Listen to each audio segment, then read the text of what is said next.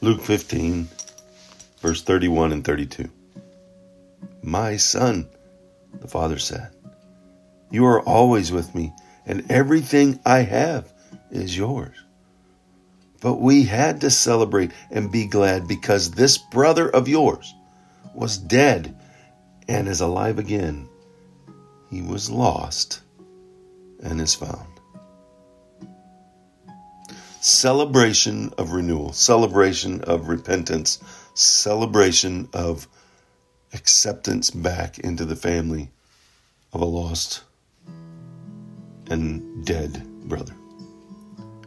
The father here tells the son, he doesn't get mad, he doesn't shout at him, he just says, you've always been with me and everything I have is yours.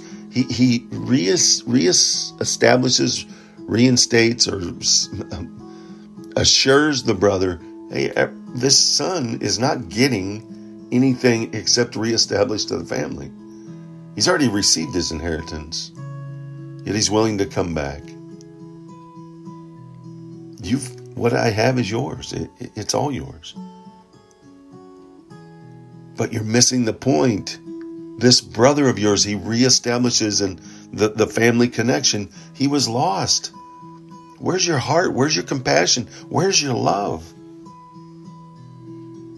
See, in this parable, Jesus' story, the older brother represented the Pharisees. They were angry and resentful that sinners were being welcomed, right, with open arms into God's kingdom. After all, the Pharisees must have thought, we have sacrificed and we've done so much for God. We've remained at the Father's side and we deserve. And they don't. How easy is it to resent God's gracious forgiveness of others whom we consider to be so far off and so worse sinners than ourselves? We start to equate, right?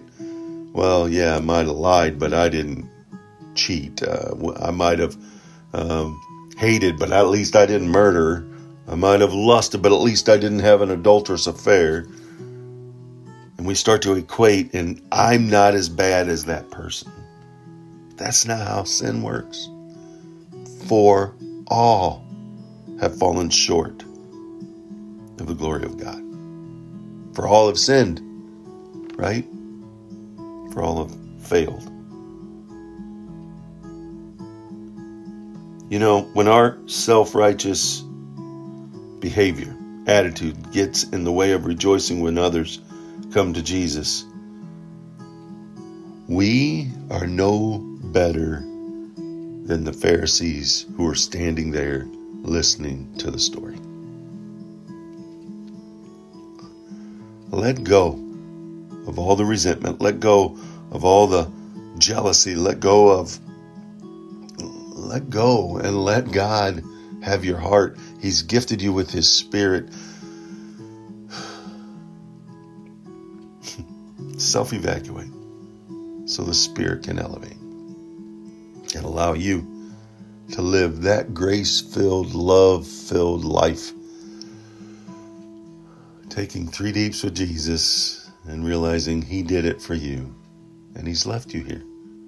So let's do it for others.